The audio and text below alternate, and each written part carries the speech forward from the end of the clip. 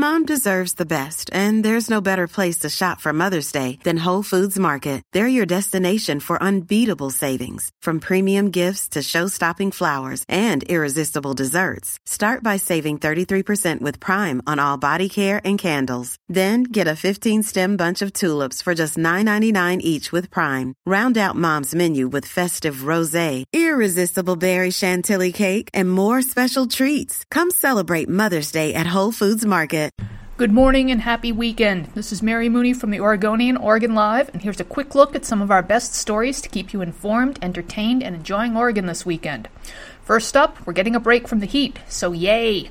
After a string of days in the 90s, we're looking at the mid-80s and even the 70s this weekend. And there's more good news. We might actually be getting some much-needed rain on Saturday. Let's hope so. Something else to celebrate.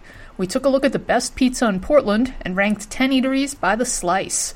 Our list includes many places you'd expect, including Pizza Jerk, Escape from New York Pizza, and Baby Doll. At the very top, we put Checkerboard Pizza, thanks to what our critic termed a thin, crunchy crust, sturdy enough to hold the lightly applied sauce and some character-rich cheeses without turning soggy. Check out the list and let us know what you think. And finally, we have a little public safety item for you. A West Lynn homeowner decided that the best way to get rid of some yellow jackets on his property was to use gasoline and oil to set their nest on fire. As you can imagine, the result was somewhat suboptimal in the sense that it spread to 3 acres and required firefighters to battle not just the rapidly spreading blaze, but also the angry, stinging yellow jackets.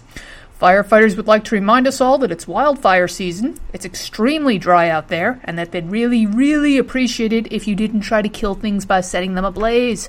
Like ever, but especially not now.